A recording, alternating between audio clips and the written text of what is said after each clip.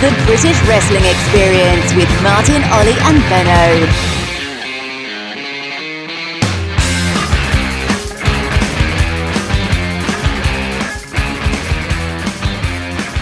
Welcome to episode 28 of the British Wrestling Experience on postwrestling.com. I'm your host Martin Bushby, and joining me is Richard Benson.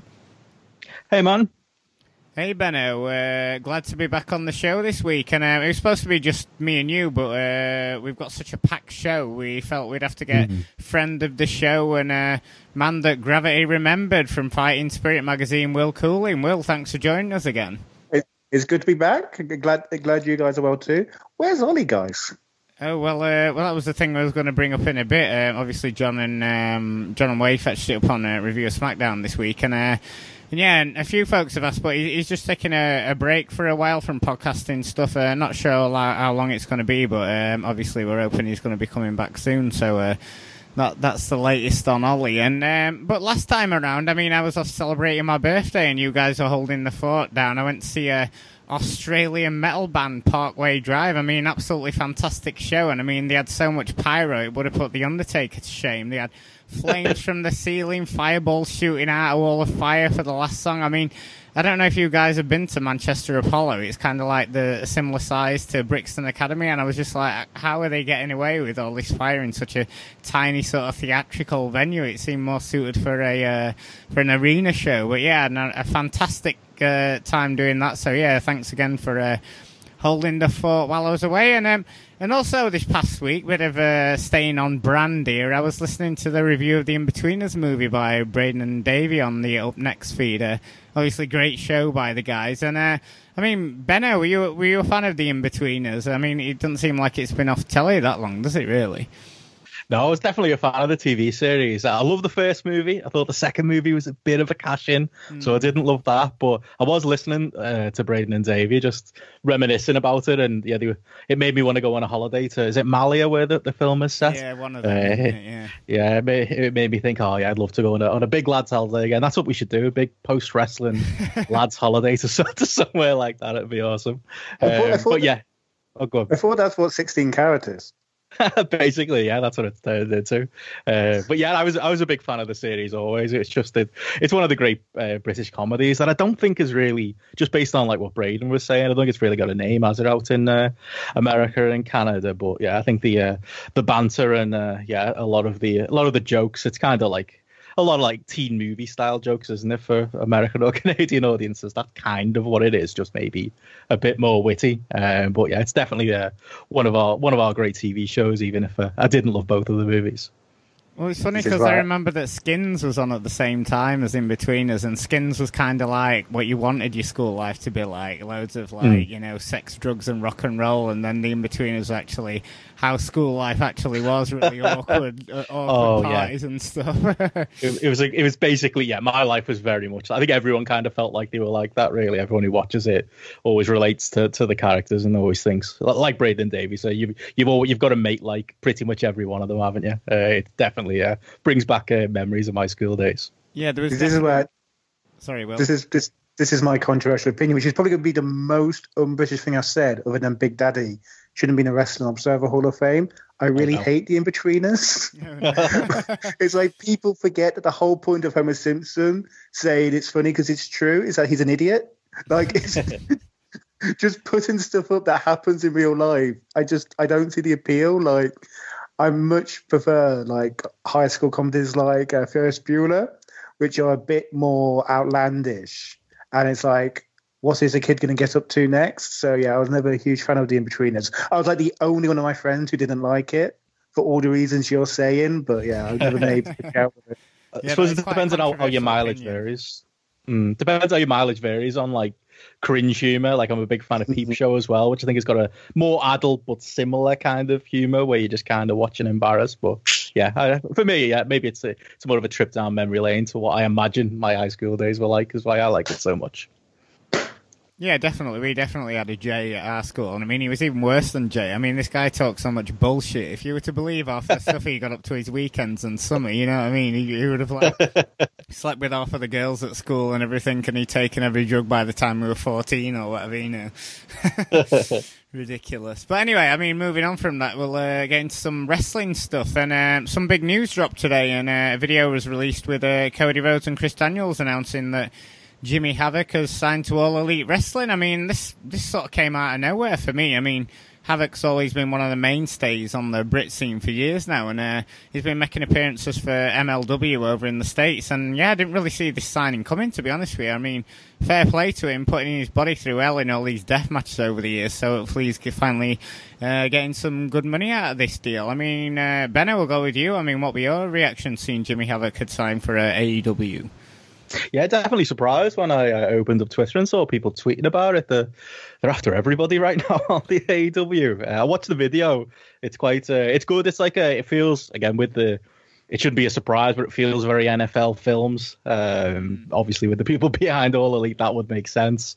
Very like documentary style. It's only 5 minutes. It's worth a watch. But yeah, it's interesting seeing like Chris Daniels seeming to be the one recommending him, and Cody Rhodes being impressed by the video that they're showing of him. But yeah, I think it's. For Jimmy Havoc, I think a lot of it's maybe a name value thing. Maybe they've got long-term ideas of, you know, getting into Britain. Obviously, you know, with Fulham being owned by the same owners as well, by the Khan family, that makes sense. They could definitely make inroads over here. So maybe they're looking for a or some British stars. The only thing about Jimmy Havoc for me, though, I think it maybe surprised me mostly because a lot of what I've seen recently of Jimmy Havoc does feel a little bit like his best years have been behind him. He does often look quite unmotivated often in pointless death matches and matches where he'll just be drinking a beer for the sake of it, you know, the ironic, I'm Jimmy Havoc and I'm having another beer stuff that I see a lot of them on shows. So that kind of puts me kind of the last couple of years has kind of made me think, maybe he's cooling down a bit. But, you know, I would say, you mentioned MLW, he's looked better in MLW, but mainly because in MLW he's got a direction.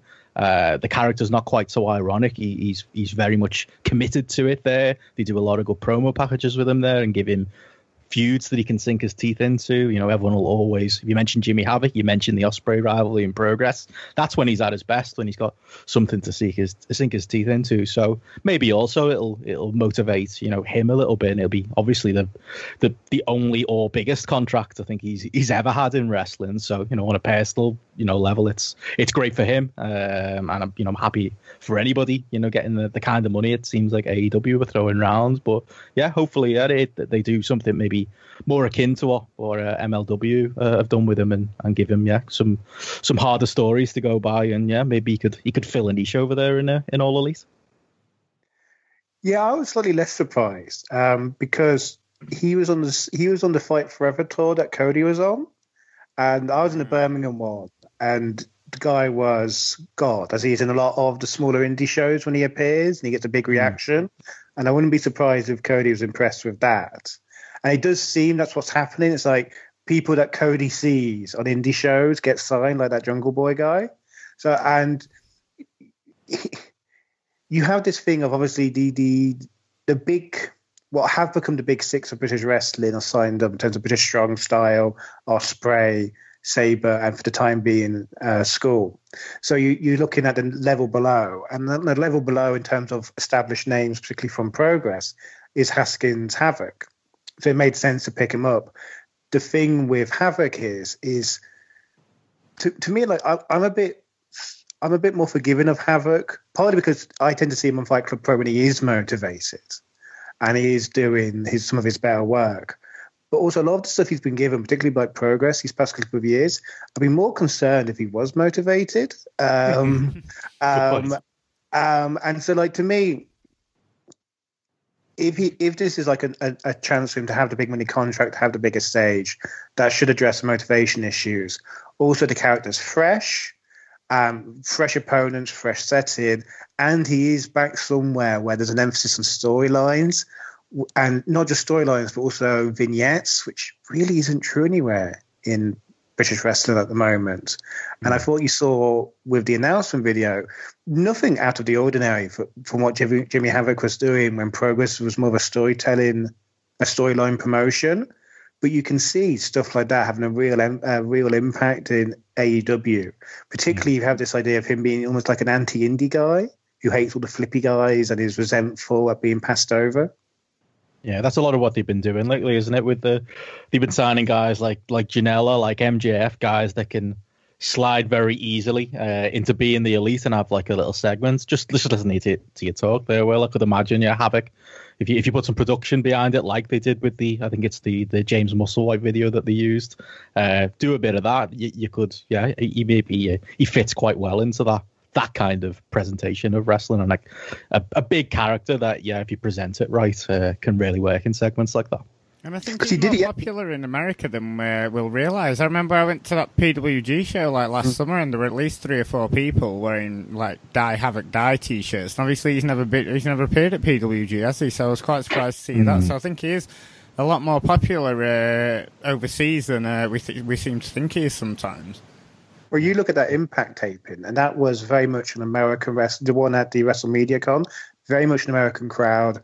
Nobody at the Rev Pro tapings really got over. Jimmy Havoc got over because they knew who he was. There is more crossover in terms of that hardcore American audience than we think. Do you think to mention he was actually on Being the Elite? Because they actually shot something with him, Cody, and Flip at that Fight Forever taping in Birmingham. Right. So they had him auditioning to be the new Marty. So that's when I thought, I could see this guy going over. Yeah, I mean, just to play devil's advocate, because obviously we ever go at WWE signing guys up and not letting them work other places. So, I mean, he's one of the agents for Progress, isn't he? I mean, assuming this deal means that he won't be able to work for Progress again, but I'm assuming he'll be able to work for other UK indies. I think in his case, it'd be a good thing. I saw Mark Haskins do a tweet saying, we're not allowed to work against each other anymore. Haskins being signed with Ring of Honor. But similar to the Haskins story, him getting signed away by Ring of Honor isn't the worst thing. He'd gotten a little bit stale in Progress. And to be honest, there's not much Progress can really do with Jimmy Havoc on screen. Obviously, like you mentioned, he's valuable backstage. So if they lose him from that role, that'd be a shame. But as with anything right now in wrestling, it's so complicated with the contracts, isn't it? You'd imagine with Progress's WWE ties, it might cause some problems at some point. But I don't know, with Jimmy Havoc, he's one of those wrestlers who I think it's not really the worst thing if he does, go away and he's able to have a fresh presentation and All Elite, and maybe stop spinning his wheels in places like Progress, maybe like he has the last couple of years. IPW advertised in his last appearance in Milton Keynes, I think in March. So it does feel like he won't be around as much. But like Benno said, like, it's a good thing. He was stale in most British promotions. And so see what he can do in America. And the ideal thing will be is he does that and he becomes a bigger star. And some of the smaller promotions who can work with, who can use AEW talent, has a much more motivated, high-profile guy for their shows. So this very much like the Haskins thing. This is a good thing for both the wrestlers and the scene. Yeah, you can't get mad at him either, can you? Because he works the style that he works. It's not the type of style that you can absolutely do forever. So if this is his big cash in, then fair play to him and good luck to him as well.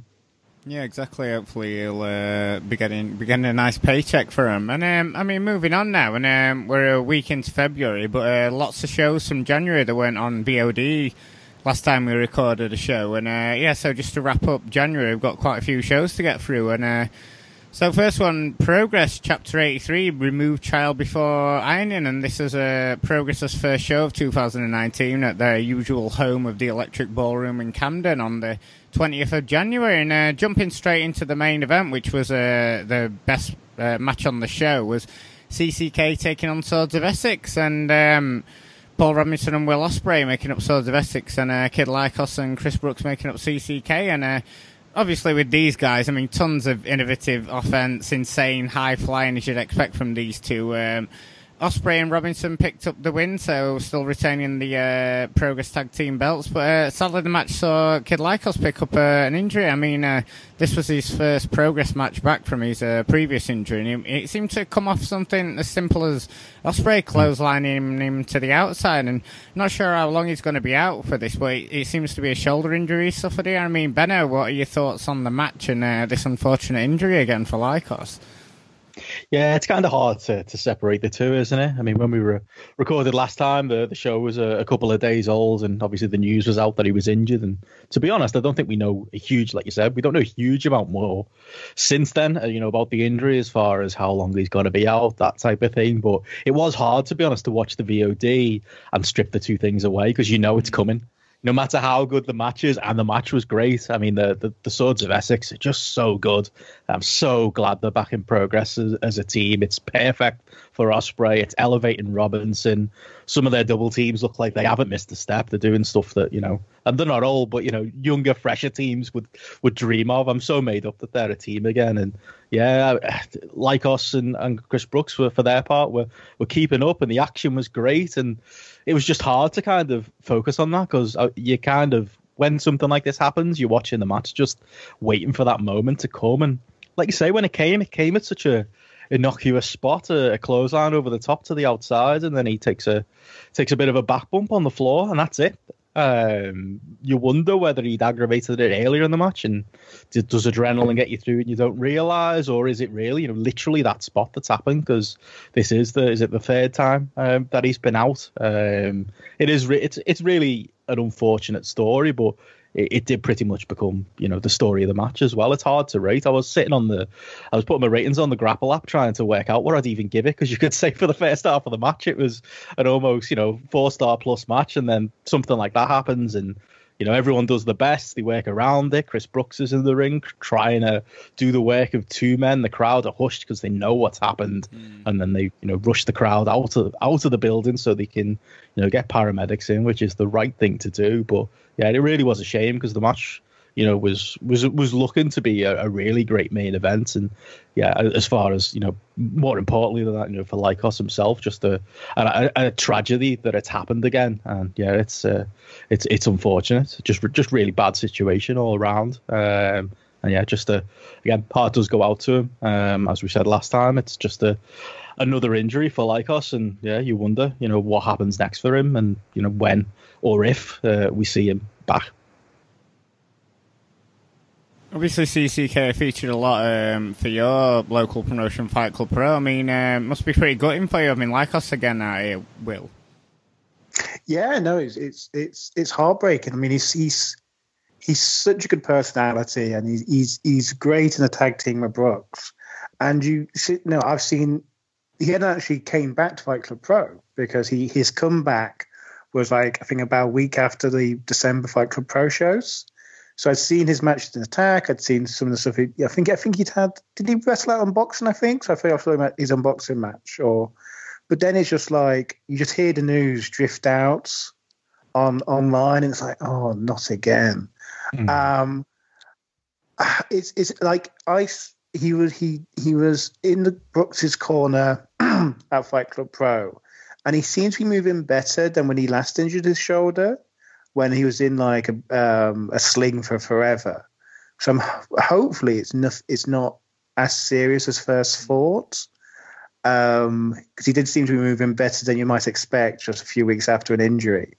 The one thing I just say is like, I thought the commentary was a bit small, and this is not within the benefit of hindsight that Lycos got injured. CCK are the baby faces in this match. You don't call your baby face made of glass and speculate whether he's injury prone. Why would you ever do that? And why would you leave it in afterwards as well? Knowing what happened. They should have stripped it afterwards. They should have redone it. You're going to take 5-7 days to get your VOD out. You have time to redo the commentary, but it should never been in there in the first place. Like, yeah, the heels can talk about exploiting Lycos' injury. Although even for the heels, I would not have them say he's injury prone, because the old rule is you don't say something about a babyface the fans might think is true. But the babyface commentators should not say he's injury prone. And if anything, because it undermines the heels, because like he's injury prone, it's not actually that big a deal if they're focusing on his bad shoulder. He'll just get injured for something else. And then you had this weird stuff when they're talking about, well, Paul Robinson got injured and he won the tag titles, but Lycos, he lost the tag titles when he was injured. It's like, what are you doing? This is terrible psychology. Like, am I meant to be cheering the Swords of Essex? Because I don't think I am. But you're not making me very inclined to think Lycos is this really cool guy who I should be cheering on. The other thing about the commentary, which made me howl with laughter, was they had this big, Glenn Joseph had this big thing about how Will Ospreay was a powerhouse of his team just before Will Ospreay did a bunch of flips in a row. Died of laughter. It was a classic thing of like, Will Ospreay is a heavyweight of this team, and then Will Ospreay starts flying around the ring. He's coming in at a lean 200 pounds now, apparently. So he said on the Defiant show that I went to a couple of months ago anyway. So. He does look big next to Robinson, I'll give them that. Yeah, it's funny though. Yeah, the commentary it got to me, for me watching it with, you know, eyes and ears, knowing what had happened to Lycos, you'd be forgiven to watching it thinking, is this all a work?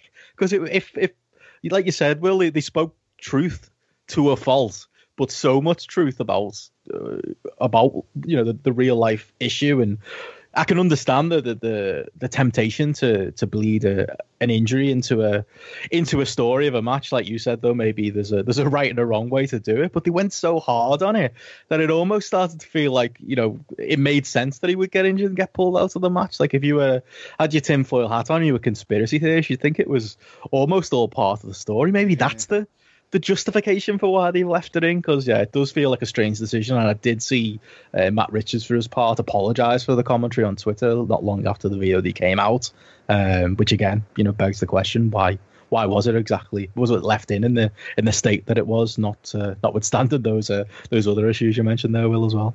Yeah, Callum Leslie was a big loss to progress, weren't he? I mean, him and Matt Richards were easily the best commentary team. I mean, Matt Richards, everyone likes him, don't they? He does his best with Glenn Joseph, but yeah, it is what it is. And moving to the opener on the show was Ilya Dragunov against Tim Thatcher, and obviously a big hard-hitting match, lots of chops and uppercuts, and Ilya picking up the win here. I mean, the match was really good, but I mean, before we get into it, I mean, there's been lots of speculation about Dragunov's future for the past couple of months. Many saying that he has or is on the verge of signing an NXT UK deal.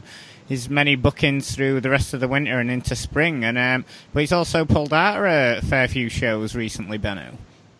Yeah, he pulled out of Future Shock. He just pulled out of TNT in Liverpool. They, as I saw Will note on Twitter, they declared it was unforeseen circumstances. I mean, you can see it coming a mile away, can't you, with Ilya Dragunov right now, getting pulled from absolutely everywhere. So yeah, it does seem to be a running story. I think there's definitely smoke to that fire with him and, you know, the potential WWE signing. So yeah, I can definitely. It does. At first, I think when he started pulling from dates, I think one was the weekend of Takeover, and people were saying there was family issues, and then he pulls from more and more dates. Yeah, there's definitely the Defiant show, wasn't it? That's right. Yeah, there's definitely only one place he's headed. Yeah, I mean, I don't know what's more impressive, that Attacks found Bigfoot, or that Progress managed to get Dragunov to the ring. Because honestly, like, I'm so glad I sat down and watched this match, because otherwise I'd have came in here with like real negativity towards him, because he was getting to a point where just massive go away heat with Dragunov, because it's one thing where you know what's going on and it's guys who are integral part of the scene and it's just changing circumstances. But he's not established in the UK yet. Like, I find it really irritating that he's laying all these promotions down and promotions are still advertising him when there's absolutely no proof he's a draw in Britain. There's actually, that's negative proof because of what the reaction he got at Wembley. And so I find it really frustrating, and I don't know why the promotions are still advertising him. Why are WrestleGate still advertising him for March the 16th? He's not going to turn up. And it's a shame as well, isn't it? Because I agree with you. When he you watch him in Germany and you kind of watch it thinking, he's a bit of a weird character, but, the local fans like him. I can dig it. He's great in ring. And then in England, I do feel a little bit like, the weirdness of the character and his movement and just how Ilya he is. Maybe crowds haven't fully warmed to him yet, although we did get some big reactions on the last couple of Progress shows before this one. I did feel like 2019 was going to be the year where maybe he establishes himself in England. He had all these bookings absolutely everywhere. I did expect him to maybe, some of the people who were watching him scratching their head, wondering exactly what he offers. Maybe their minds would be changed, but it does feel like we're skipping that run for Ilya, and it does feel like he's going straight to either NXT UK or NXT proper. And I'm not burning bridges along the way, but maybe burning bridges with fans who are the fans who are paying tickets to see him.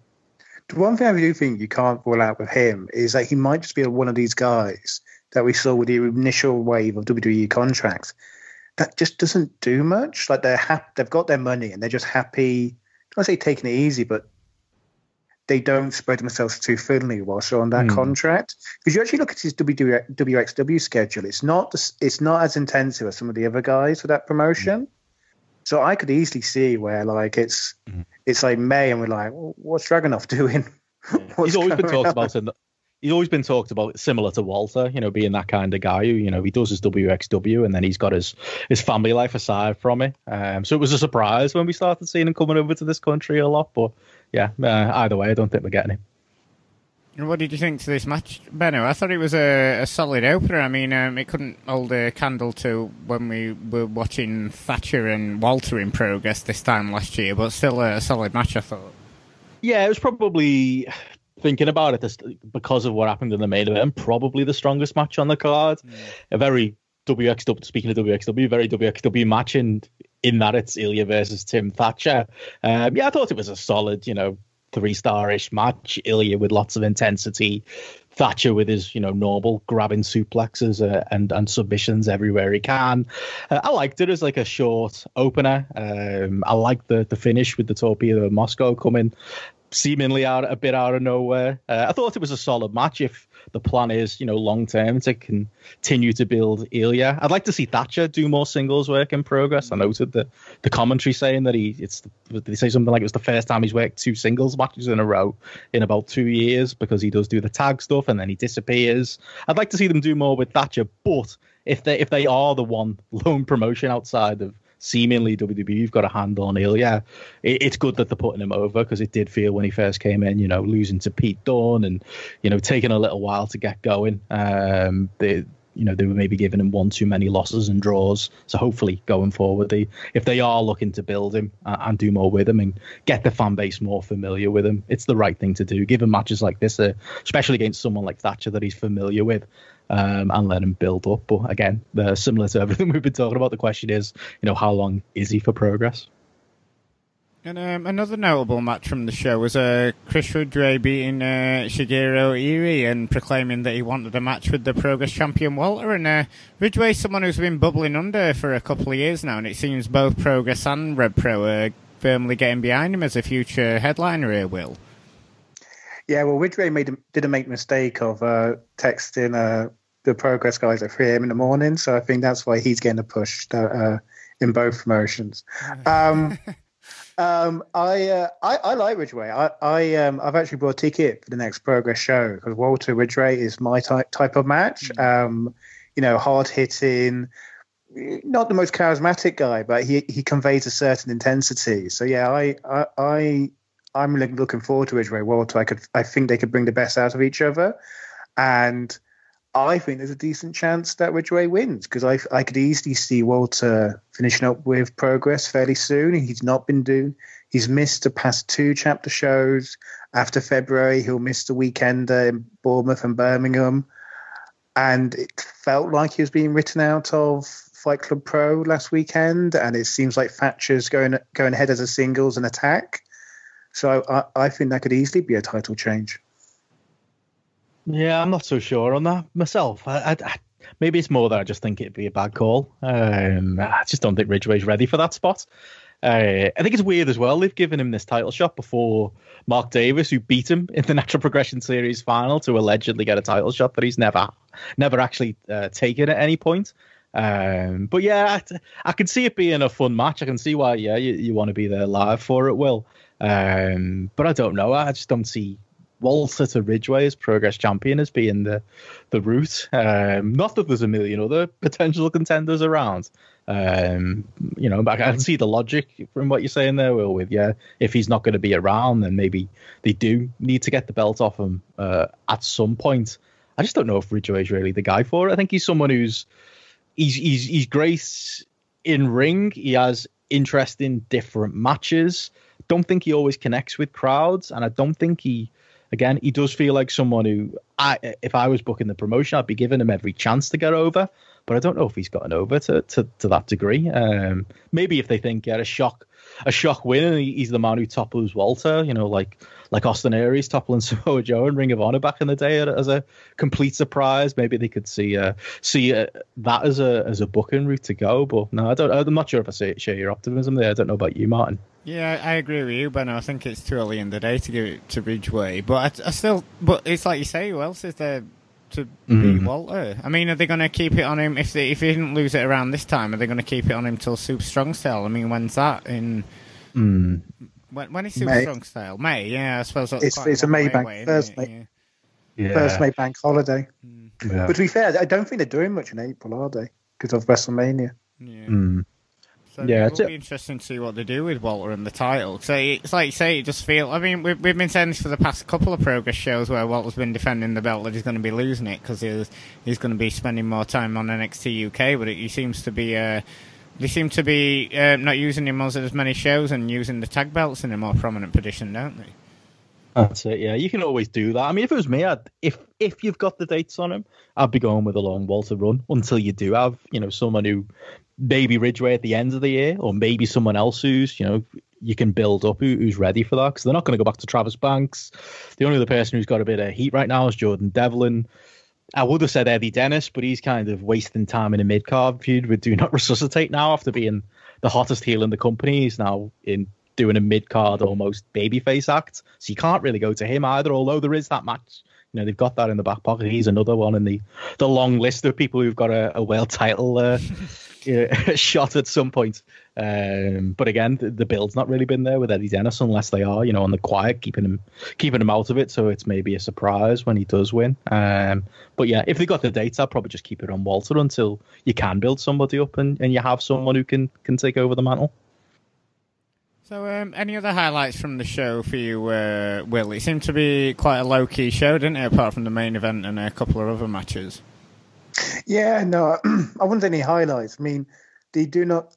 I was not as optimistic as others about the Do Not Resuscitate group, and I think I was proven right. It just feels a really odd pairing. Like, why are Spike Trevay and Drew Parker friends? It doesn't make any sense.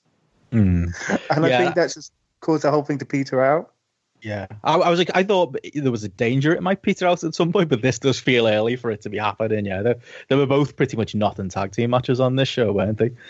Kind of throwaway. They do seem to be spinning the wheels a little bit. It's not been the big angle that I was hoping for.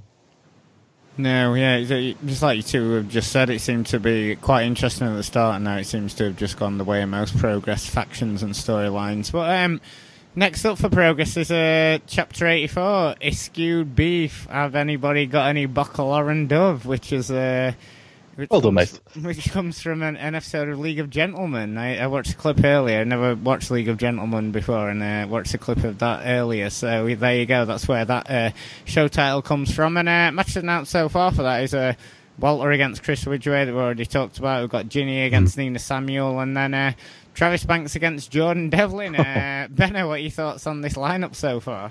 I feel like I've seen that match somewhere. Yeah, it's funny, isn't it? Because the obviously the same people are booking NXT UK who are booking Progress, and you'd think they'd be trying to keep things different, but this is literally a match taken from NXT UK's TV from a couple of weeks ago. Still, with the two wrestlers slotted differently, Jordan Devlin and Travis Banks, and still there's every possibility they're going to steal the show like they would have at TakeOver UK if given the opportunity. But yeah, that's certainly interesting. Interesting that Ginny's still around. I thought she was done after dropping the belt, so she's still here. She was in the second match on the last chapter and continuing to be around in progress. So that's an interesting news note. But also interesting that tickets are still on sale for it. It's been 8 days since it went on sale. I know for most promotions that's not no cause to be alarmed. But remember when Progress shows would sell out in about 6 seconds flat, or a minute, 2 minutes. Yeah. This will be my first time going down to the ballroom, because it used to be if there was a match I wanted to see, they were sold out before I could get tickets. You could never ever get tickets. The one thing on the Ginny Nina Samuels match, that is the first round of yet another Progress Championship contender tournament. They're so good at them though, because they always work out well, so it's fine, Will. Which is, I think, a nice way of saying they have no dates with Jordan Grace until May. Should we book a storyline? No, let's just do another tournament. They've also announced tonight that Trent Seven's going to be having an open challenge for the Atlas belt. And obviously, since winning the Atlas belt, he's beat Gambino, Gibson, Maloney, Fletcher and Santos Jr. Do you care to speculate who his opponent will be at this next show, Will? As I'm there live, I really hope it's Mark Davis, because I've seen that match live and it's great. I don't know who's a fat comedy guy they can get. I'm racking my mind now, because I quite like this. Will's thinking Trent doing comedy matches. I just can't think of anybody he could face. Yeah, I think there's they're kind of running out of. This is the problem when you do open challenges all the time, unless you go really left field and bring someone from outside. Yeah, it's hard. Maybe after they've done the Kyle Fletcher match, so maybe they could go to Mark Davis now. That'd probably be better for me than doing more comedy with Trent. But again, another positive. At least he's still around. I do think part of the reason maybe they're struggling to sell tickets is a lot of the moving dates around over the last couple of months. Maybe the product's not as hot, but I think Pete Dunne and Tyler Bate being gone shouldn't be underestimated either. They've been for newer fans of Progress, they're the reason that a lot of newer fans follow Progress. So at least they've still got Trent around for a part of British Strong Style to bring in some of the draw. So yeah, as much as I'm saying they're running out of maybe ideas for Atlas contenders, let's hope that they can keep him and continue to have him fill that role on shows, because at least they've got him as far as big names go. I mean, the other guy would be Thatcher as well. That would make sense. Yeah, a Thatcher run with the belt would be something different, definitely. Well, the thing is, this is one where I'm not predicting a title challenge, because Trent's one of the few major stars I've got for those that weird double header that clashes with WXW. Yeah, you need him around. And just a final note on Progress. I mean, it'd been a while since I watched this show. I was reading back Ian Hamilton's excellent website, bodydrop.com, reading back through his review of it, and he was noting about the crowd didn't seem loud compared to this time a year ago or a year and a half ago. And I've noticed a lot of people complaining about that now, that the crowd doesn't seem to be as up for these shows as they once were, Benno. Yeah, I think we'll probably see it when they go. Where are the shows? Bournemouth, they've got a show coming up. Birmingham, a show coming up, which is during Carrot Weekend, isn't it?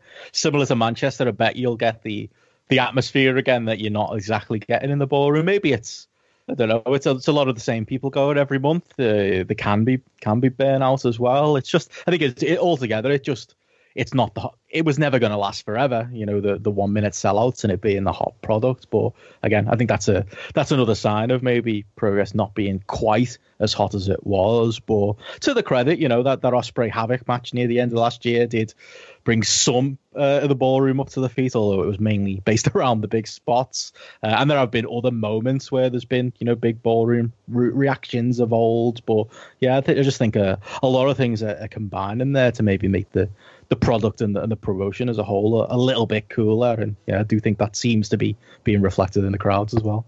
Was there a match that would really warrant a big reaction? I mean, I think even the main event before the injury, you had this weird thing where the crowd didn't know how to take Will Ospreay, which I think was hurting them getting. And you always have the issue with CCK that they never quite make their mind up in progress, whether they're baby faces or heels. So that was kind of muted. Yeah. Everything else was kind of either the heels weren't over, or it was kind of a babyface work rate match. Yeah, it's can't help crowd reaction. Definitely, yeah. I think the booking's definitely a big part of it. The layout of shows, the constant women in the second match, constant, maybe the story's not getting people invested either. And yeah, I think that they kind of, linking back to our first conversation, I think they're dying out for somebody who would be a real Walter contender, a real somebody who the fans will get behind. Again, I don't think it's all doom and gloom. I think they'll eventually sell this next show out, and they'll probably, eventually sell all of the shows out this year. But yeah, some mini causes for alarm there, but fires that could be put out with some good booking if we can get any of that this year that we didn't get a huge amount of last year. So moving on to non-progress commitments now, and NXT UK, and the latest episode as of recording the show saw the debut of Walter and a fantastic tag team main event between Mustache Mountain and the team of Fabian Eichner and Marcel Barthel. Still can't get used to calling him that. And Sid Scala also announced that Zach Gibson and James Drake will defend their tag belts against One Lorcan and Danny Burch, a match that will take place soon, as he put. Obviously, that match took place over Royal Rumble weekend in Phoenix. And Benno, I thought, great debut for Walter here. Total squash of poor old Jack Stars, who Jack just seems to be an enhancement talent on these shows. Really showcased Walter well and his thunderous chops and what a monster he is. And not quite sure of his next opponent being Mark Coffey, but as long as it's a nice lead into a big title match with Pete Dunne, I thought they debuted him really well. Yeah, that's it. Most people listening to this will be able to tell us what the Mark Coffey match was like. I'm not hugely looking forward to it later tonight. Yeah, that's not really something that makes me want to tune in. But as far as the presentation of Walter overall, I think they are doing a good job. I think him killing Jack Stars was the way to go. Showing off his chops and leaving his hand imprints literally on Jack Stars' chest was, again, the way to go, and gave me reason to think to be confident that they know what they're doing with Walter, and they also know if they get him wrong, he can, apparently, according to his contract and according to Dave Meltzer, he can also walk at any point. But yeah, I think Walter's going to be a breath of fresh air to NXT UK. He was just Walter in this match, maybe apart from the Powerbomb finish. I know he's used that in the past, but that was a little bit of a departure from the way you normally see Walter Enders matches with that show. I still don't love the Austrian Anomaly nickname. But other than that, I think they are getting him right, and I think the stuff with Eichner and Barthel, who you just mentioned, who have been doing really good tag work both on NXT proper and NXT UK, teasing a reunion with Walter at least for one of them, and performing some kind of mini ring camp is the way to go as well. So yeah, I thought that was the way to go. And all in all, I thought last week's show was a fine hour of TV. Really, it reminds me of the old Monday Night Raw when it was an hour. Not a huge amount notable every week, but solid wrestling, and at least they've got something of a direction now. Yeah, nothing to add to that, really. It was just good wrestling in terms of the two key matches. The Walter Squash was great. Loved the kind of WWE.com video where they literally just had the kind of close-up of Walter's hand on poor Jack's chest. And kind of it's a contrast of how they've, for all the criticism I give WWE and their developmental system, shows you how they've grown from when they were desperately trying to get Kenta to not hit people hard to using Walter properly. So that's very positive.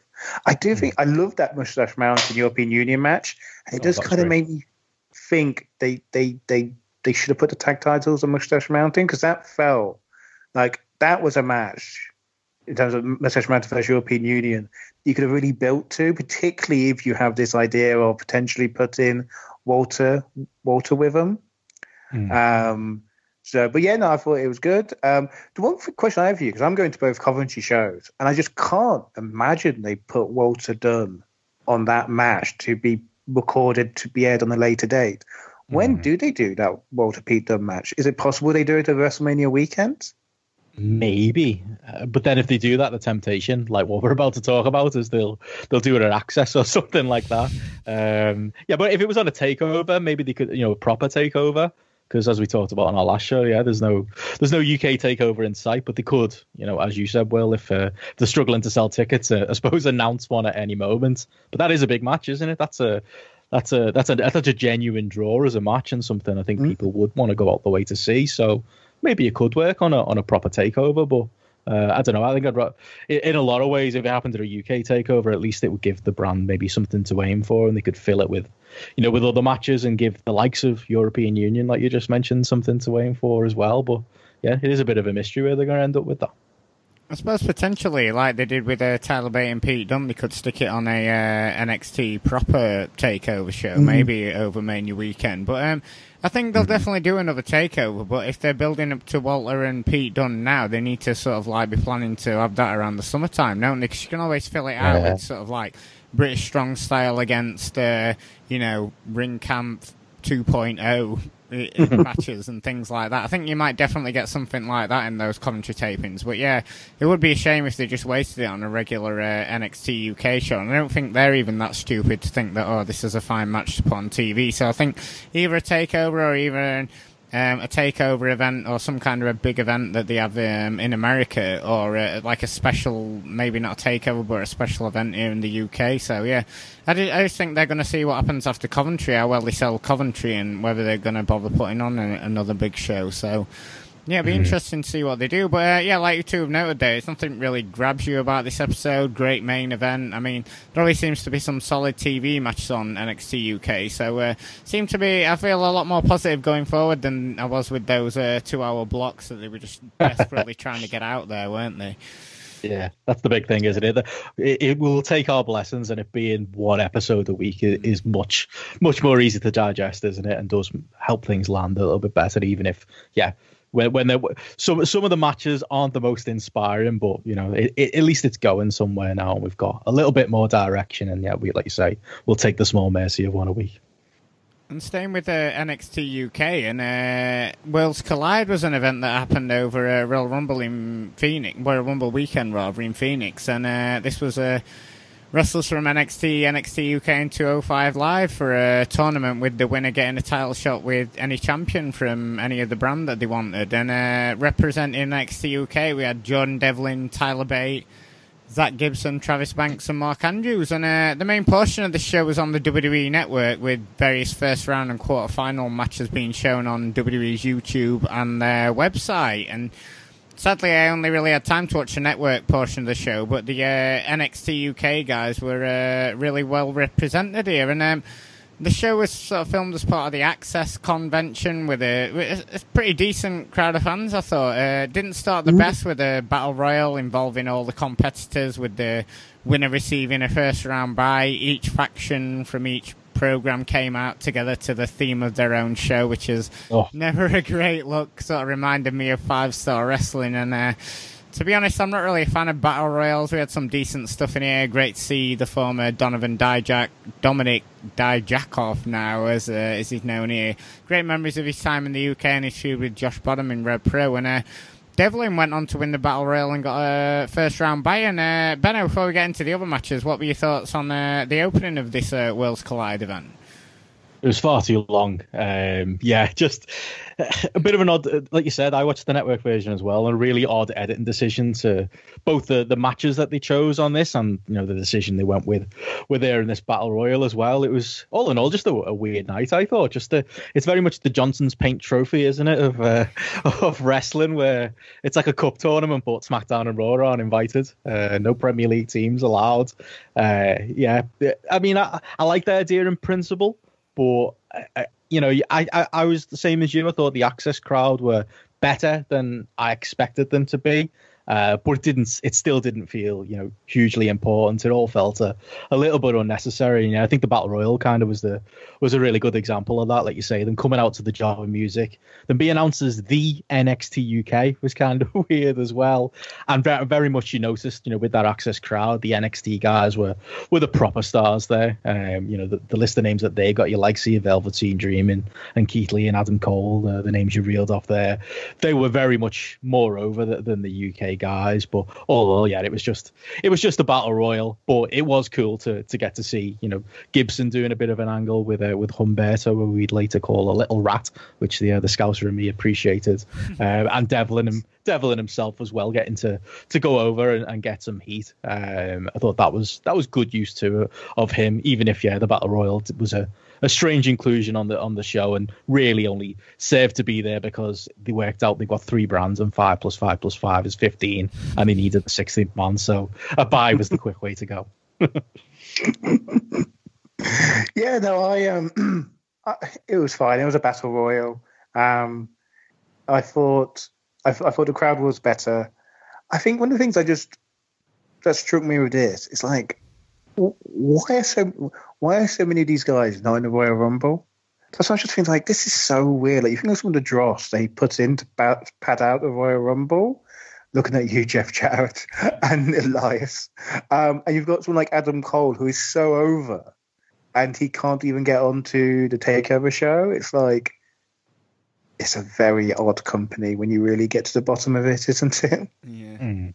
I mean, the show did pick up as we saw the first round between Humberto Carrillo and Zach Gibson, and the quarterfinal between Jordan Devlin and Drew Gulak. And as someone who doesn't really watch 205 Live, never seen Humberto before and not seen Gulak in absolutely ages, and I thought both matches were pretty decent, especially Devlin and Gulak, who I thought they did a really good job of bringing a completely dead crowd to life towards the end with a really slow burning match that featured a lot of mat work before ending with near falls galore here, Will.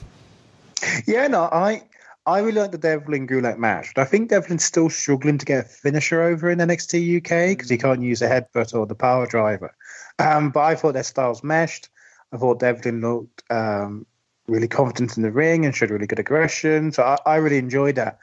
I wasn't as much of a fan of the Gibson match. I'm just thinking, like, he's your NXT UK champion. Surely he should be protected. Should he really be doing a job on kind of a mediocre tournament show? Could you not have gotten another NXT UK guy to protect your tag titles? So I found that weird. And also, you do have to think of, I think the issue with Gibson's, I really enjoy Gibson's work, but the main thing with Gibson is how much he riles the crowd and how great he's at that. And so whilst the crowd was better than we expected, it wasn't good. And so it's just kind of weird seeing Gibson go through the moves in a match with no heat. And it's like, oh, this isn't what I enjoy from Gibson. Really. There's very much a body out there, wasn't he? I always think you put Gibson in front of a new crowd, just give him the mic for a minute and let him run through. I also thought it was a weird match to put on the show as well, considering neither of them, went much further in the tournament and went show to get shown again.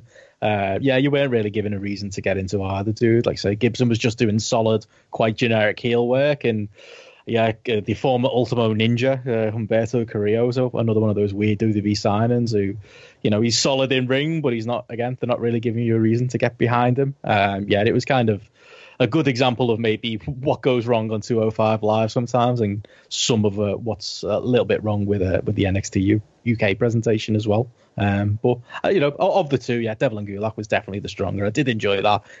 Even if, maybe the size difference was quite notable for Devlin going through this tournament, especially stood next to someone who's allegedly 205 in Drew Gulak, who pretty much kind of towered over him. But like Will said, I thought the finish lacked a little bit of impact because Devlin hasn't got that over yet. Island's Call, I think he calls it. But again, a fun match. And I did think Devlin had a good night all in all. And Keith Lee, Travis Banks had sounded like a good match, but sadly lost somewhere on the WWE's website. So staying on with the network, and the two semi-final matches we got, Velveteen Dream and Jordan Devlin, and then Tyler Bate facing off against Adam Cole. And I thought Dream and Devlin was all right. I mean, Dream's sort of like main draw is the fact that he's so charismatic in his character. I don't think he's as good in the ring as a lot of other people do. But for me, really enjoyed Tyler Bate against Adam Cole. Cole, I thought, was great, trying to arrogantly boss Bate around the ring, but obviously Bate having none of it. And then he ended up beating him with the Title Driver 97 here, Benno. Yeah, this was probably my favourite match of the night, really. I did wonder, did you get why Dream was bandaged up? Like, again, the truncated version of the show.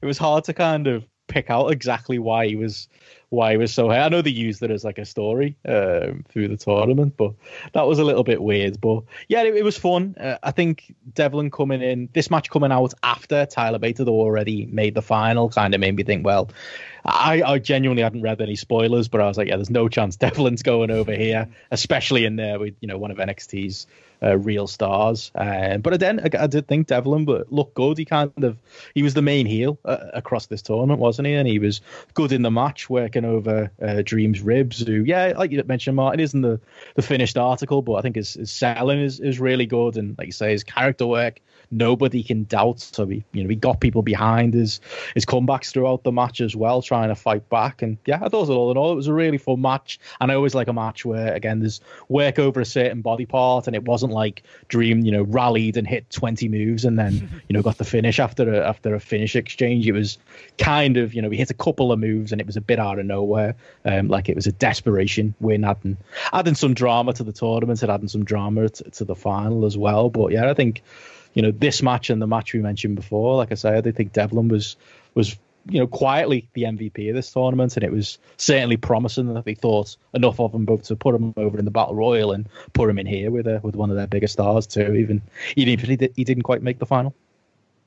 Yeah, no, I agree all of that. I thought Bate and Cole meshed really well, and I thought it was a really fun match, which probably is up there with a lot of the takeover matches, particularly when you factor in that the takeover had a much better crowd. So I really enjoyed that. And if I'm Adam Cole, where you just know that if they gave you the chance, you could do something really special at WrestleMania, and you can't even win an Access tournament, I'd just be really annoyed with myself.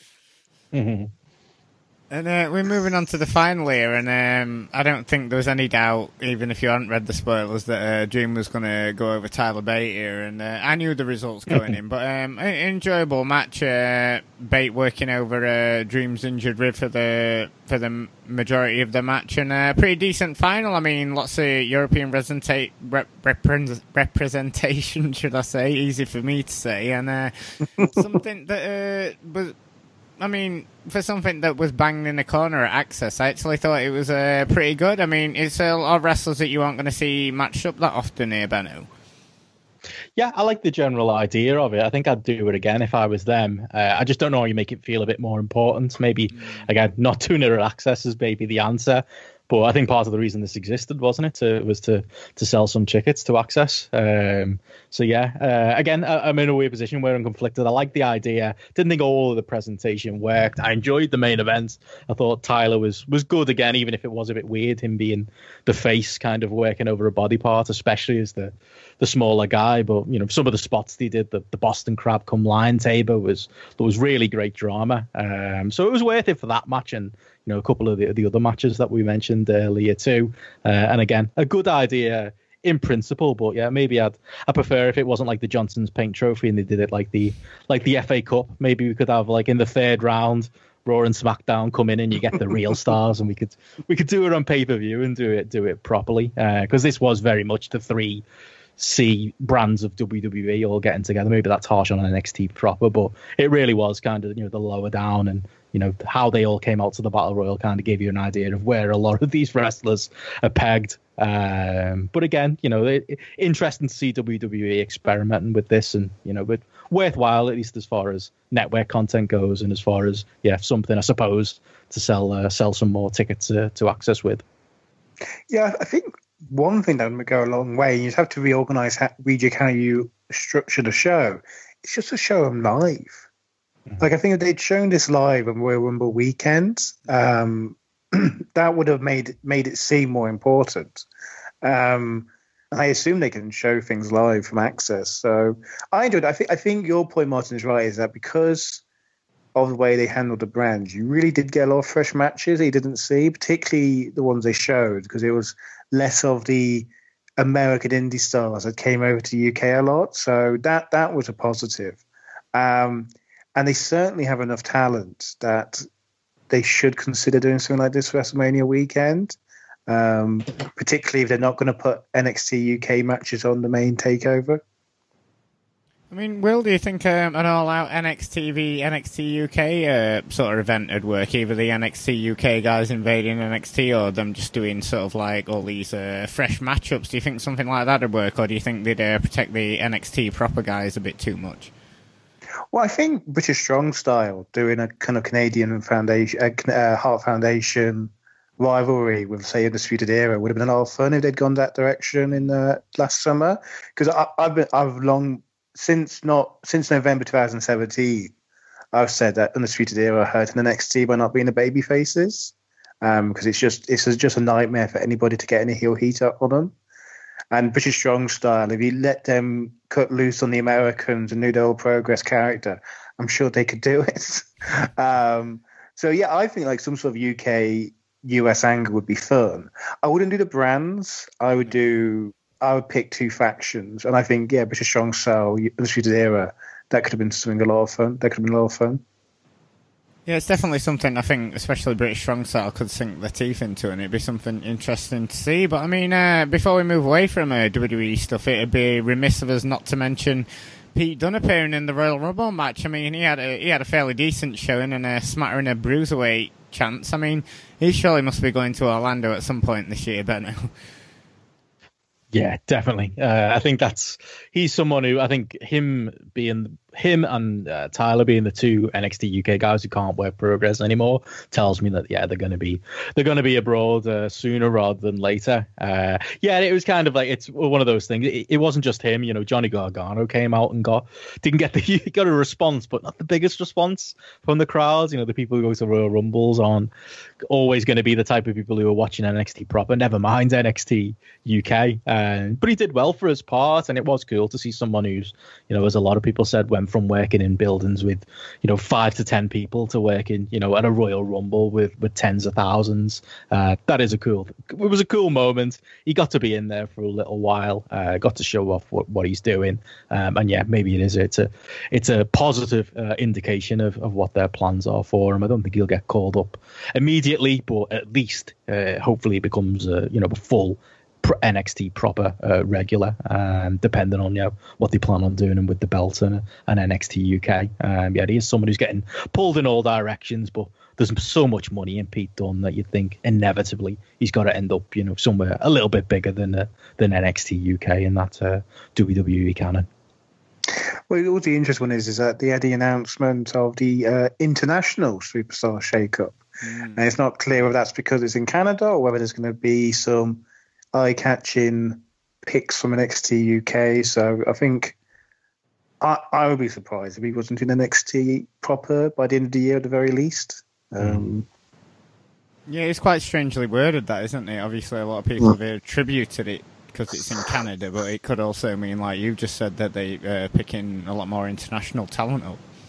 So it'll be interesting there. And moving away from America and on to Ireland now, and you thought this show was called the British Wrestling Experience. And Over the Top Wrestling, who held the first show of the year on the 20th of January in Dublin, Contenders number 13. And these Contenders shows were a lot smaller than the Tivoli or the National Stadium shows, but always have great matches and a good showcase of up-and-coming talent. And there was a solid match on the undercard between Carlos Romo and Callum Black, and the women's division has tons of potential with the likes of Raven Creed and Debbie Keitel. But the main two matches on this show were definitely Scotty Davis against Mike Bailey and Jordan Devlin against A-Kid. And Scotty Davis has been someone who's been having some great proving ground matches recently with the likes of Jordan Devlin and Terry Thatcher, and he really looks set to be the next breakout star for OTT. I mean, we said that quite a bit in 2018, but this year definitely looks to be a big year for him. And this match was everything you would expect involving Mike Bailey. Some super fast kicks, high flying. But Davis kept up with him every step of the way, and that's not an easy thing to do with Speedball here. I thought they had an excellent match, Benno. And Davis, interestingly enough, picking up the win here. A big win for him over Mike Bailey. Yeah, you're absolutely right as well in that we've been talking him up as, the next big thing for the last year. But I think this was notable in that, it was a strong win for him. It felt like a statement of intent for his, forthcoming year in OTT. Him getting a win against, someone like a Speedball who's coming in. And the fact that it still blows my mind that he's only 18 years old. Like, how is that possible? I'm not saying he's one of the best of the world at this point, but the potential is absolutely there for all to see. And it kind of, as well, it was shown in the crowd are really getting behind him. They seemed split at the start, but I think Speedball maybe leaned into the heel roll a little bit, got a little bit cocky in the match, and that just got the crowd behind Scotty Davis even further. But yeah, like you say, plenty of great action in this one. Bailey's offense is as good as, if you go to a live show, I'm always made up when Speedball, Mike Bailey's there, because the hard kicks, the hard knees, the stuff on the apron always looks great. But I do think that, Davis really kept up with him as well, and really, was a big part of what that made this match great. And I do think, him getting the big win, seemingly a little bit out of nowhere in the match, and almost patting Speedball on the shoulder as he left, at the end, almost in a condescending way, where Speedball was trying to give him a little bit of respect, kind of showing, Scotty Davis is no young boy in OTT anymore. So hopefully we get more matches like this from him throughout the year, because this was a really, really exciting match, and I think we're going to be talking his name a lot in 2019. What did you think to the match, Will? I forgot to tell you this, guys, before. I didn't get a chance to see the OTT. It's the only thing on the list I didn't get to see. But I love both these guys, so it's something I want to see. And Davis, it's like I saw him when he was doing matches with Fight Club Pro, and he's got it all. He's got such natural charisma and ability to work in a ring. So, I'm really looking forward to seeing this. And like Bennett says, Bailey's always a joy to see in the ring. And he's coming over to the UK a lot more now. Like, it used to be like it was every once in a while, but like it seems like he's making us a regular destination now. I can't believe we didn't have him on our at least in our top 3 for import of the year. I mean, every time he comes over, he has exceptional matches. But it was just, I think everyone just sort of forgot about him at the tail end of the year. But I can't believe no one was having him as like import of the year, because he was having fantastic matches every time he comes over. I think it's because he's so sporadic. He kind of comes and goes, doesn't he? Hasn't really got a home out here where he's got, maybe a longer term rivalry to sink his teeth into. I've been hoping Progress were going to do it, but if OTT do it, I think that'd be great too. And it was main event time on this show with Devlin, the ace of OTT, going against A-Kid, who got a lot of plaudits at the end of 2018 for his match against Zack Sabre Jr. And what I liked about this match was Devlin played it quite cocky in the opening. Of course, most people will know him from his heel run in NXT UK, but obviously in OTT he's very much the hometown hero, and played it cocky, not really thinking much of A-Kid, laughing off his chops and working over his arm. And then it was sort of around the halfway mark that A-Kid really got himself into the match with some really flashy offense, missile dropkick to the outside to show Devlin that, he was legit. And the match really picked up in the final stretch with the 2 trading Spanish flies for Devlin picked up the winner. Great match here. Good showing from A-Kid and Devlin, who can't have a bad match on home soil, Benno.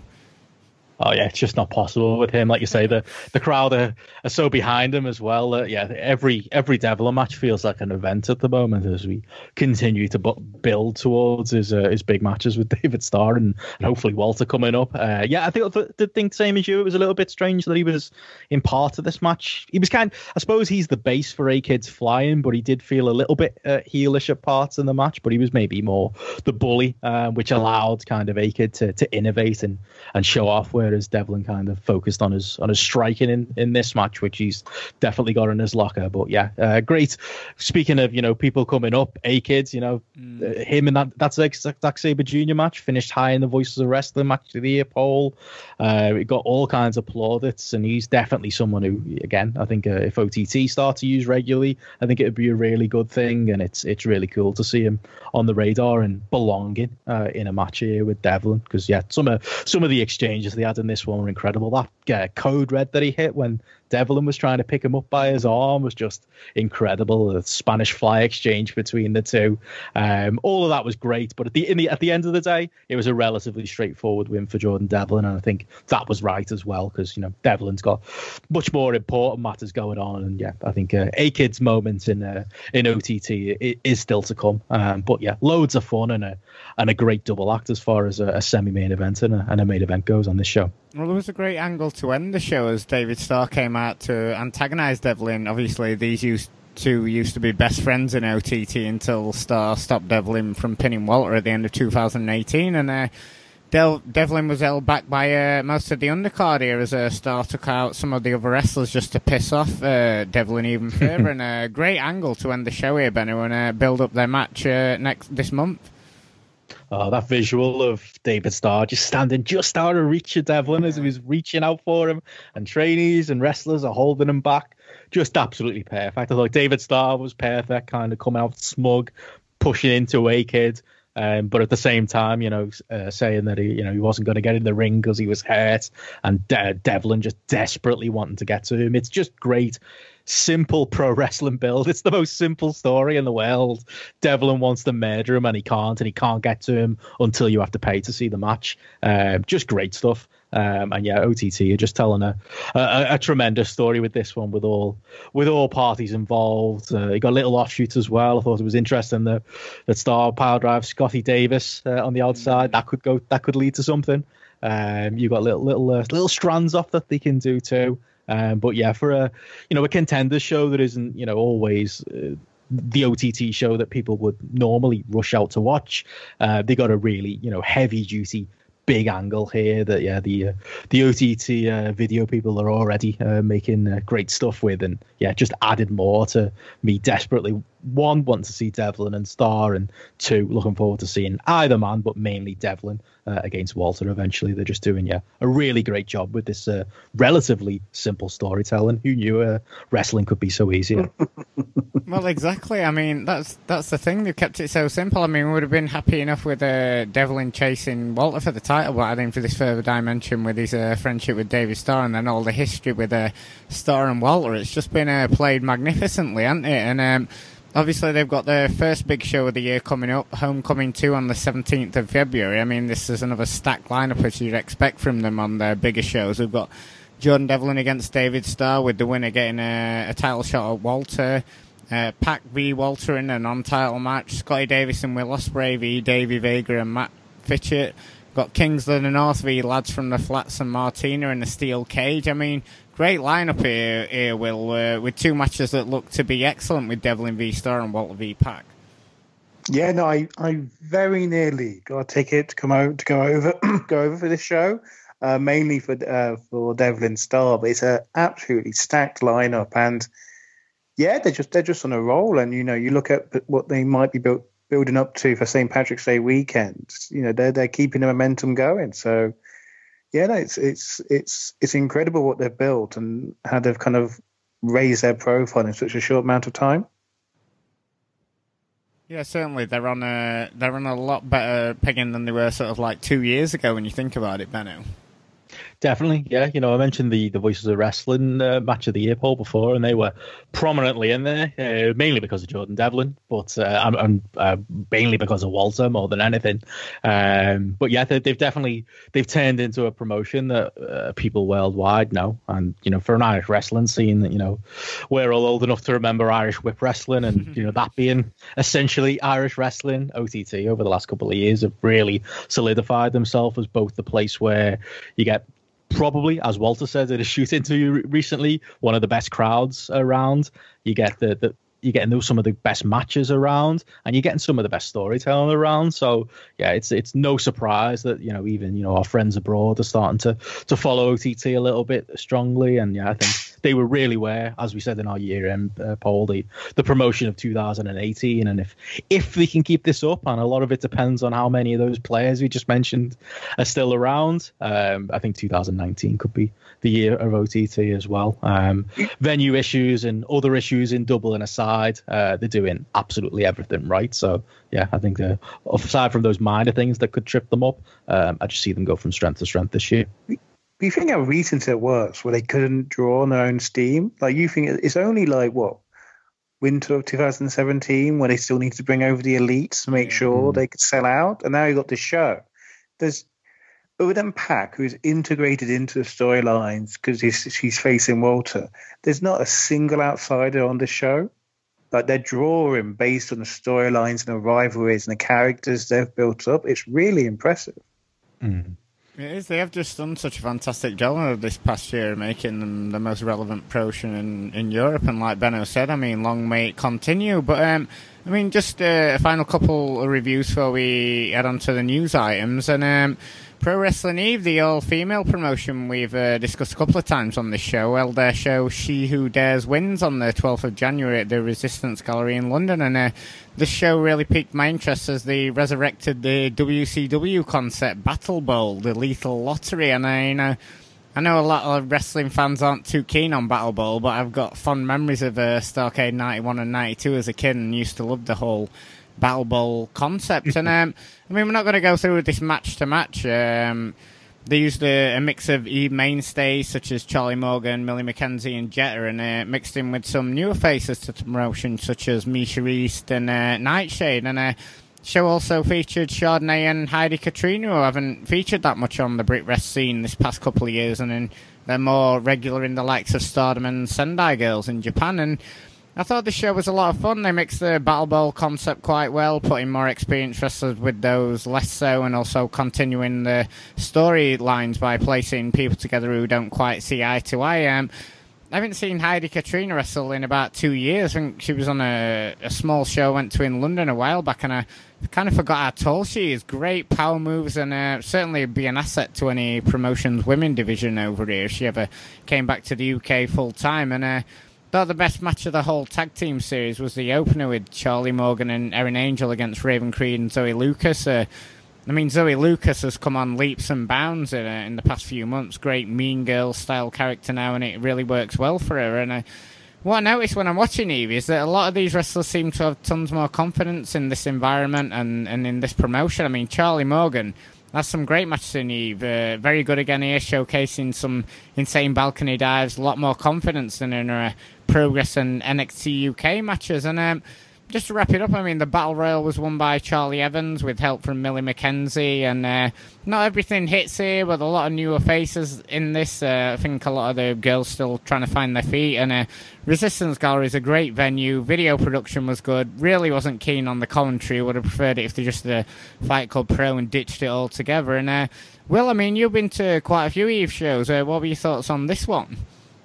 Yeah, no, I really enjoyed it too. I like the Battle. I thought the Battle Bowl concept was a cute gimmick for a one-off show. And I actually messaged Benno, because Benno had likewise been quite excited that might have been a good idea for Worlds Collide if you'd done Trios Battle Bowl with the three brands. Yeah. But yeah, no, I really enjoyed it. I really like the opener too. Charlie Morgan is so good in Eve because she's basically booked like the female Sabu. And it's like she's just going to do a load of high flying and just fly across the ring, and it really works for her. And you're right, it's night and day. But that's true of pretty much every woman. I mean, I'm not a huge fan of Ginny, but I've seen Ginny in other promotions, and she's much better than she's in Progress. It's just the rule. You don't judge women by how they look in Progress. They're going to look worse. I thought the kind of the best thing they did in the whole thing was that they had two key storylines, which I think were quite well built up, and they kind of nicely meshed for the final, which is Millie McKenzie's been on a losing streak in Pro Wrestling Eve, getting more and more frustrated. She lost all her She-Won matches, including getting squashed by Viper in 2 minutes. And she's getting more and more frustrated. And she she snaps her losing streak by when teaming with Charlie Evans. And so what they kind of put in her Millie's mind is, oh, I won by working with this heel. Right. And so in a battle bowl, she gets eliminated, but then she kind of semi-turns heel by eliminating the other, like the third person. But then she comes back in to actually help Charlie Evans wins. And it makes sense because Millie's been on this losing streak. Charlie Evans helps to snap it. And so now she's like, well, actually, being a good guy wasn't getting me anywhere. I'm now going to be a bad guy with Charlie Evans. And in real life, they're close. Charlie Evans is part of like the Midlands Australasian crew. They've trained together. It's like them as a heel team going for the tag titles at Wrestle Queendom. That's a great direction. The other storyline they had is Jetta, who is great. I don't know why she doesn't get booked. Oh, I know why, because she's kind of got a full-time job and she's kind of pacing herself. But Jetta is like a great character. And in this ongoing thing of Jetta, Aaron Angel have fallen out with Sami Zayn, not Sami Zayn. Not going to make that mistake. And so at the end, when Charlie Evans and Millie McKenzie are beating up Jetta and Aaron Angel, Sami Zayn comes back to kind of protect her and help them out of the ring and to kind of continue this idea that maybe Sami Zayn has turned good. Yeah. The one thing I liked about that was there was no physicality between her and the heels. So there is like a ruse. You have that explanation that they're all working together all along. So yeah, I thought the storylines were great. It was a really nice concept. If I was like a male indie, I'd be looking to steal this concept because it actually worked really well and it was a bit quirky what they could do with it.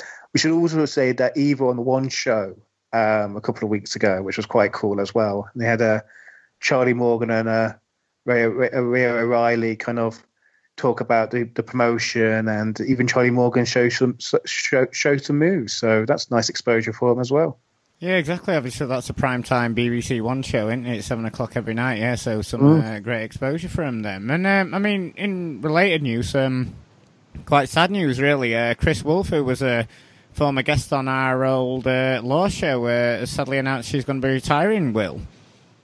Yeah, this is really sad news. Like, she did a YouTube video on Monday basically saying she's starting to have the after effects of concussions in terms of memory loss, disorientation, even at one point sight issues.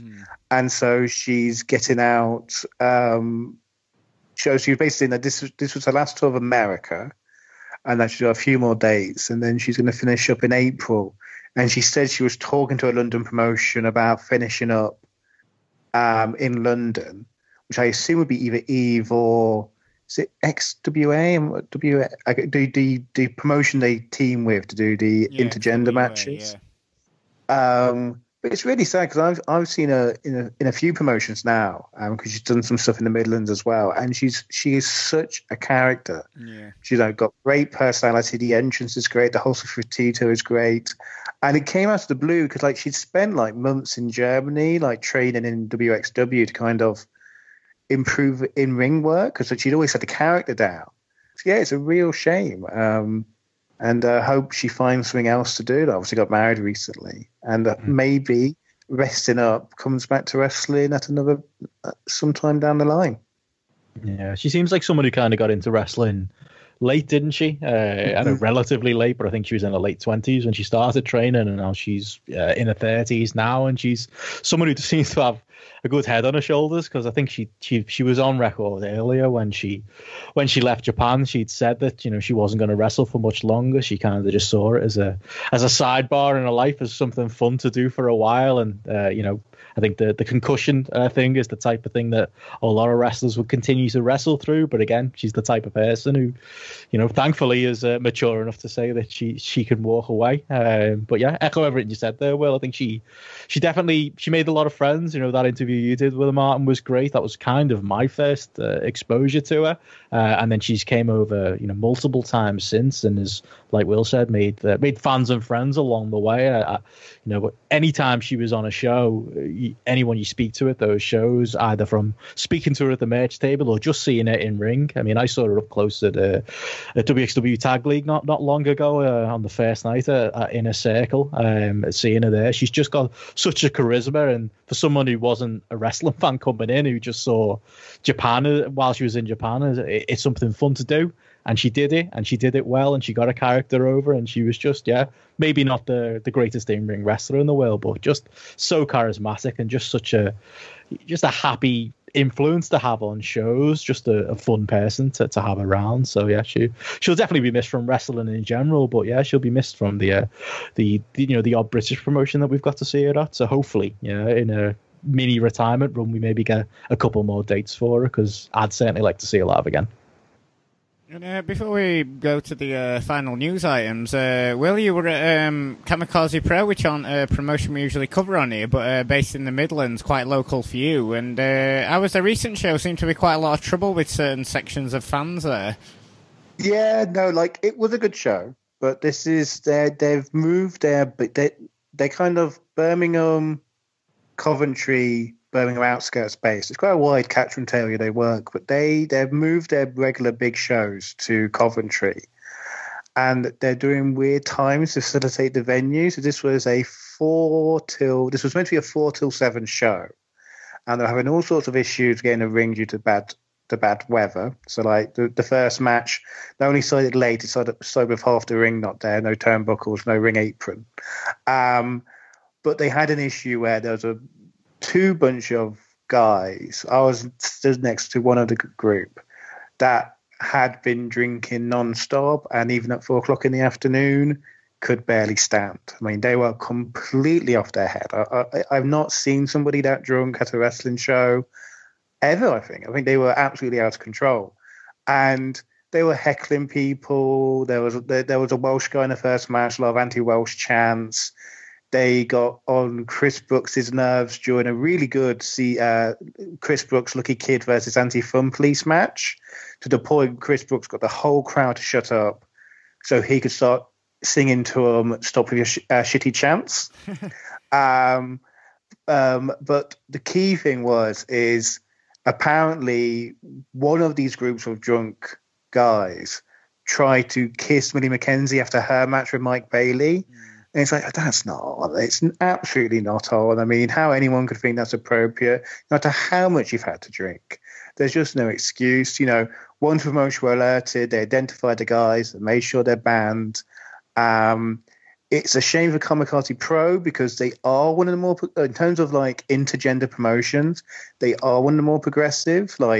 They had 2 women matches and Millie McKenzie in an intergender match, which doesn't sound a lot, but that is miraculous by British wrestling standards. And one of the women's matches actually included people that had flown in, especially, which again is unusual for British wrestling, because promotions clearly don't like paying for flights for women. So it's a real shame it happened to them. The one thing I would say is a piece of friendly advice to Kamikaze Pro, if they're listening, please tell the venue to stop selling the extra size pints of beer. That's probably a bad idea for a wrestling show, particularly in the afternoon. Yeah, it's never a good look when you have fans basically taking over the show, is it, Benno?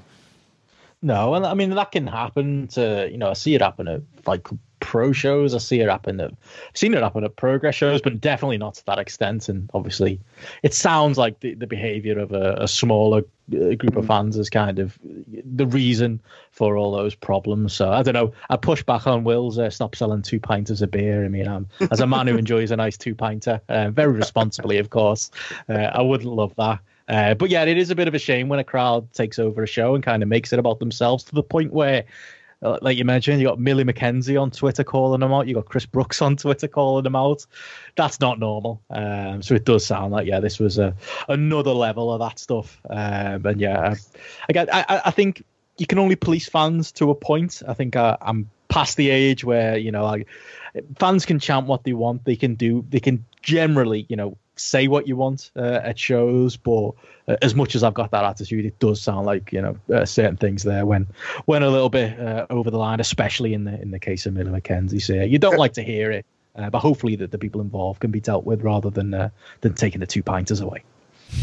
This is me as a spirits drinker, probably being mean. No, I mean, this did not feel like they were smart fans trying to hijack the show. This felt like they were drunk people who couldn't keep their mouth shut. I think one of the things that also made it trickier as well is that it was an all right crowd. I mean, obviously, Kamikaze Pro are kind of in that next tier down from some of the bigger indies, and so in a Fight Club Pro, it might get drowned out because you've got a bigger crowd, and here a few people really could be heard quite easily, particularly because it was a kind of an odd audience because you had your hardcore fans who kind of travelled, you had these guys who were just drinking, but you actually had a surprising number of families saying it was taking place in a nightclub. So yeah, but teething issues. But I said it was a good show. Now that the Anti-Fun Police.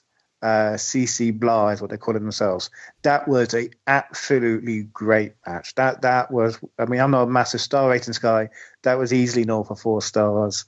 Really good action, some fun comedy with Santos. That's well worth checking out when it gets onto VOD. Yeah, certainly a promotion I wanted to check out. So yeah, I'll have to make sure I start following the VOD a bit more. But I mean, in some other news, it's recently reported that a Canadian wrestler who makes his home in the UK, El Fantasma, will be appearing at this year's Best of the Super Junior tournament for New Japan. I mean, this was reported by Dave Meltzer, and it's just rumour at the minute, but massive news if this is true for El Fantasma, Benno. Yeah, I think it's good as well that he winning that British J Cup wasn't for naught. He's obviously on their radar and is getting if it's true a great opportunity.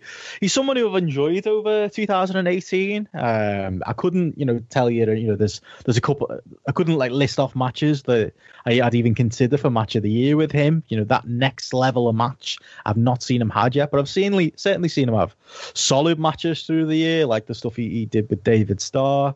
And he's definitely somebody if he's going to be around and he's based in this country, one, I'm glad RevPro are getting behind him, and two, I'm glad that that relationship with New Japan has led to him getting this big opportunity as well, because I think it's going to be a big proving ground for him. I don't know if he's fully the finished article. I wouldn't expect him to steal the show like Ospreay did when he went over there the first time, or even like a Marty Scurll did. But it'll be good for him as far as experience goes, and it'll definitely be interesting to see him mix it up with some of those New Japan juniors and maybe offer something a little bit different.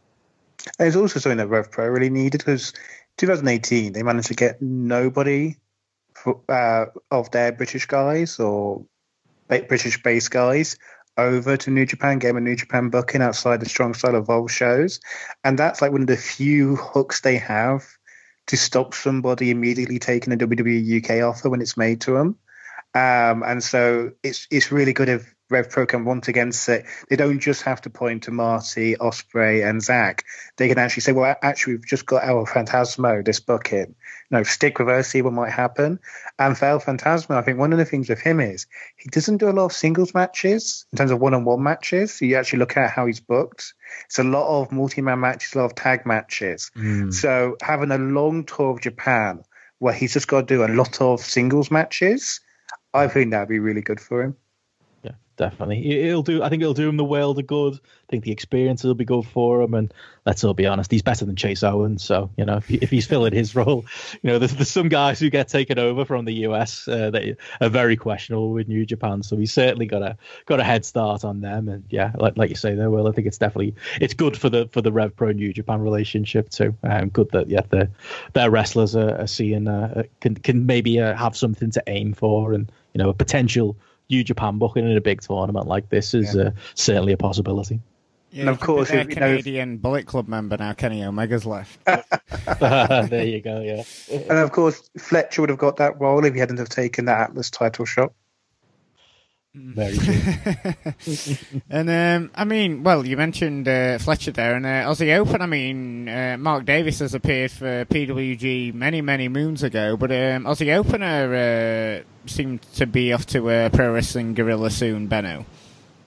Yeah, I think that's really interesting that they've PWG, I don't know who, I think it's Super Dragon who does all their scouting, because he is quite good at getting the hot indie guy. And really, as far as hot indie guys go and as far as hot teams go, it's been this last year, it's definitely been the year of Aussie Open. So it's I suppose it shouldn't be a surprise that they're on that radar, but they kill it already, in front of our crowds, in front of a PWG crowd. I know it won't be a Reseda, but still, it still means something to go out to PWG. I think that'll be massive for them. I think you're going to see them get over big time, and it'll be a reward for them. They're one of the acts that aren't signed anywhere, and by staying indie and by up in sticks and living in the UK and going from undercard guys who were lucky to get on, say, Attack and Fight Club Pro shows to this, it's a hell of a story for them. And yeah, especially for Mark Davis as well, because was it 10 years ago he worked for PWG? Was it an All-Star Weekend, I think it was? Maybe correct me if I'm wrong on that. I'm sure somebody will. Well before he was on any of our radar. If anyone pretends they knew who he was, then they're definitely lying to you. But cool story, isn't it, for him to go full circle and get to go back out to PWG with a name behind him, and every likelihood that him and Kyle, depending who they're up against, could absolutely steal the show on any PWG show. And I think they're against the besties in the world, which aren't everyone's cup of tea, but I've seen them live, and they're pretty good, and they'd have been around them because besties in the world were kind of hosted by Progress and Fight Club, when they were doing a UK tour. So yeah, I think it's great, and I think it almost feels like this should have happened sometime last year, considering how good Aussie Open have been. But I suppose one of the changes has been is because Progress is no longer doing those UK tours. If you're a UK-based wrestler and you want to make your name in America, you're kind of going to have to actually work with the American promotions. You can't just rely on Progress to that nice 3-6 state tour that you'll get your name out. So yeah, I think it's great. And I was saying on my own podcast, like one of the things I don't think people have appreciated is that AEW is going to change the game for tag team wrestling, because neither of the two major promotions in WWE or New Japan give two figs for tag team wrestling. They don't. New Japan are barely better than WWE. And so, but AEW with the Young Bucks as the executive vice presidents, tag team wrestling is going to be a huge thing in that promotion. And so this, if they can get the right breaks, the sky's the limit for Aussie Open. Can you imagine an Aussie Open Young Bucks match? Yeah. It's Penta and Phoenix, LAX again. There's loads of stuff you could do with them. Yeah, it's very much it's going to be a shot window for them. This isn't it? And exactly, and particularly because they haven't done many heel tag team matches, but as singles they can both do heel. So no doubt they'd be able to heel it up against the Young Bucks if they had to. Yeah, definitely. It certainly seems like you just noted there, Benno and Will, that the door's wide open for them to have a great showing in PWG, and then many more bookings in America to come. And just a couple of previews before we head out of here. I mean, we noted about the big OTT show earlier, but there's also some other big shows coming this month. Red Pro holding their annual high stakes event on the 15th of February at the York Hall in London. I mean, this was Red Pro's quickest sellout at this venue. I mean, sold out in a couple of hours, all thanks to the big main event of Pac v Will Ospreay. And they've also announced a rematch of one of the best Red Pro matches of last year, CCK, Gresham and Brooks taking on Aussie Open. And then also on this show, we've got MK McKinnon against the Great Okan and El Fantasmo against MJF. I mean, Benno, two huge matches on this show. I mean, everyone's going in for Pac v Ospreay, but great to see CCK against Aussie Open again. I thought you were going to say MK McKinnon and Great Okan then as one of the two big matches. So, yeah, I'm personally looking forward to that one, but for other reasons. It's you don't need the fly-ins. I think that's what we learned, and it's what we pretty much all said. When Pac Ospreay sold this building out immediately, the obvious thing is, okay, big complaint a lot of us have had about Rev Pro is there's been a bit too much of a New Japan influence on their cards, especially when it comes to their title belts. This is an opportunity to showcase the other guys you've got. I know they're bringing MJF in, but so far, the cards, full of people that they use regularly on cockpit shows, and payoffs like MK McKinnon and Great O'Khan to a story they've been telling on cockpit shows. The story being, can MK McKinnon beat Great O'Khan? My bet is absolutely no, but I guess we'll see. I've told someone I'll eat the hat if Great O'Khan doesn't win. That's salt and pepper for you, mate. That's it. Yeah, but yeah, I think. Generally, I think it makes sense to do this. I think Pac Ospreay is enough as long as that delivers and has a clean finish. But I think if that's in any danger of not stealing the show, you've got the Aussies and CCK there again. They were on the last York Hall show I went to, Epic Encounter. They were there, and here we are again with making return to York Hall, and they're facing off again. I'm sure that will steal the show again. I'm sure that El Phantasmo and MJF will be solid too. I'm not so sure Great O'Khan and MK McKinnon will be a great match, but it'll be interesting to see the outcome of it. And yet they're putting the women's division to the forefront with Zoe Lucas and Sami Zayn too. So yeah, hopefully they announce some more matches. They've been a little bit lax, Rev Pro, recently on announcing matches for shows. They've got another Southampton show coming up soon where they've been very slow to announce stuff. But yeah, I think we'll see more stuff over the next couple of weeks. But based on what they've announced already, I think it's going to be a memorable night in York Hall. Yeah, no, I agree with all that. I mean, I kind of made my peace with not being able to get a ticket. And I was like, I know Pac Ospreay will probably have a bad finish. It's fine. But now Aussie Open, CCK is just put me into a deep pit of despondency all over again. Of, oh no, being too slow on the Eventbrite link. But no, it does look one. I find the politics of MJF coming over really interesting, and the timing of it as well, because they announced it after the whole AEW announcement as well. And Quildan is making it very clear that he is not anti-AEW, both on his podcast and on his Twitter feed.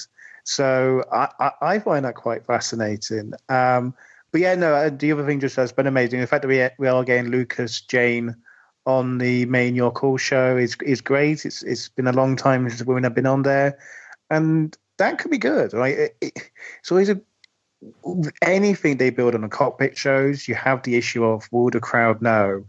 That is going to be twofold with this show, because based on Twitter, you got a lot of non-Rev Pro fans. No, not just people who don't watch the cockpit shows, but people who haven't been watching the York Hall shows coming down because they want to see Ospreay Pac.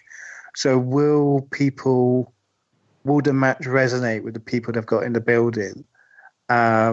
Will be an interesting challenge, and particularly if they had other matches, primarily with their regular smaller show crew. But yeah, no, it's looking an interesting match, an interesting show even. And lastly, I just wanted to preview the debut show from Breed Wrestling. They're a new promotion in my hometown of Sheffield. They hold their first show this Sunday, and a great venue, Abbeydale Picture House, features a whole host of up-and-coming talent, such as the Modern Hype Trio from Ireland, Chris Ridgway, and Lucky Kid amongst others. Looks like a cracking show. They've been doing some great grassroots promotion around the city, getting the Lord Mayor Majid involved, and also getting Sheffield United striker Billy Sharp, who went viral recently thanks to his Mr. Socko goal celebration, to have a picture with the title belt.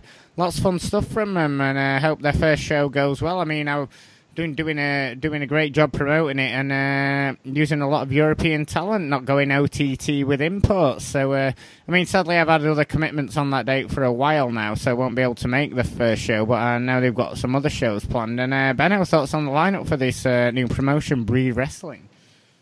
Yeah, it's kind of a card full of the up-and-comers from every promotion. Some of these definitely got their ear to the ground, and yeah, the tournament looks interesting. You're bringing in Lucky Kids, Spike versus Spike Treveza, an interesting match. TK Cooper's someone who he's obviously floundered in progress, but a promotion like Breed could really get behind him.